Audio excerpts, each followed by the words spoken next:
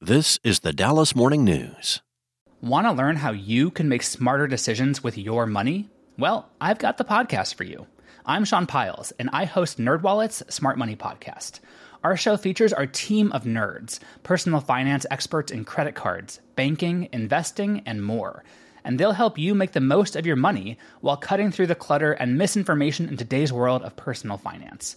You'll get clarity on strategies to help you build your wealth, invest wisely, shop for financial products, and plan for major life events. Listen to NerdWallet's Smart Money Podcast wherever you get your podcasts. It's Friday, February 23rd. A gorgeous weekend is on tap for the Dallas-Fort Worth area. 73 and sunny today with a low dipping to 46 overnight. Mostly sunny tomorrow with a high of 76, and Sunday will be 82. The overnight lows over the weekend will be in the upper 50s. Here are today's headlines. When Dallas City Council meets next Tuesday to figure out how to fill outgoing City Manager T.C. Broadnax's position, Mayor Eric Johnson will not be there. On Thursday, Johnson sent a memo in contrast to a Wednesday memo from 3 council members that said Kim Beiser-Tolbert would be appointed as the interim city manager. The council memo also said the meeting will include discussion of the search process and next steps. Johnson's memo indicates he wants the city council to pace the search, saying there is simply no reason to rush this process, and any decisions about how to move forward should be made in a manner that inspires public confidence. Johnson has instead recommended following the June 3rd deadline and finding time during regularly scheduled council meetings to allow for meaningful discussion and full participation from all 15 duly elected members of the City Council on these vital matters. In other news, the federal government has invested billions of dollars in a national public safety communications network known as FirstNet, but that did not prevent disruptions to the emergency response system during Thursday's wireless outage involving Dallas-based AT&T Inc. So what is FirstNet, and how is AT&T involved? FirstNet is a wireless broadband network designed solely for first responders during times of crises, like natural or human-made disasters. FirstNet is not a commercial network, and only organizations authorized by the First Responder Network Authority, which is responsible for operating the FirstNet network, allow entities like emergency services to use FirstNet. FirstNet came into existence after the 9/11 terrorist attacks revealed issues in how emergency services communicated with the public and one another. Radio systems used by law enforcement, fire services, EMS, and emergency management were often not easily accessible or reliable.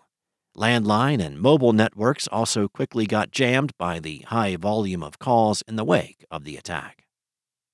Next up, a man who sued Atmos Energy has died after his Carrollton home exploded last month, the law firm representing him said Thursday. Attorney Jesus Garcia Jr. said in a written statement that 51-year-old Sergio Valdez died Saturday from grave injuries he sustained during the January 20th explosion, adding that Valdez was a loving, dedicated husband, father, grandfather, and friend who will be dearly missed. Valdez, along with his wife Raquel Garcia, sued Atmos in the days after the blast. Valdez was hospitalized with severe burns on his face and arms, according to the lawsuit. He died at a hospital, according to Dallas County Medical Examiner records. The lawsuit will continue with Valdez's wife now handling his estate and alleges Atmos showed negligent, careless, and reckless disregard of its duty to protect the public, seeking a jury trial along with damages of over $1 million. The lawsuit seeks punitive damages and compensation for pain and suffering, disfigurement, mental anguish, and medical expenses, among other issues. And millions of bluebonnets will soon bloom across Texas, blanketing parks, pastures, and highway shoulders in that most recognizable hue. This year will likely be an excellent year for bluebonnets and other wildflowers across the state, according to a forecast from the Lady Bird Johnson Wildflower Center at the University of Texas at Austin. Why the optimism? Well, last summer's drought followed by recent rains have created ideal bloom conditions. A spate of warm days this month means the blooms, which typically peak in April, will likely start appearing soon. In fact, bluebonnets have already begun blooming in Austin, said Scott Simons, a spokesman for the Wildflower Center. North Texas is typically 2 weeks behind Austin, so bluebonnets could start showing up in early or mid-March. Thanks for listening. For more on today's stories and the latest breaking news, visit dallasnews.com. Enjoy your weekend, and I'll be back Monday with more from the Dallas Morning News. Want to learn how you can make smarter decisions with your money? Well, I've got the podcast for you.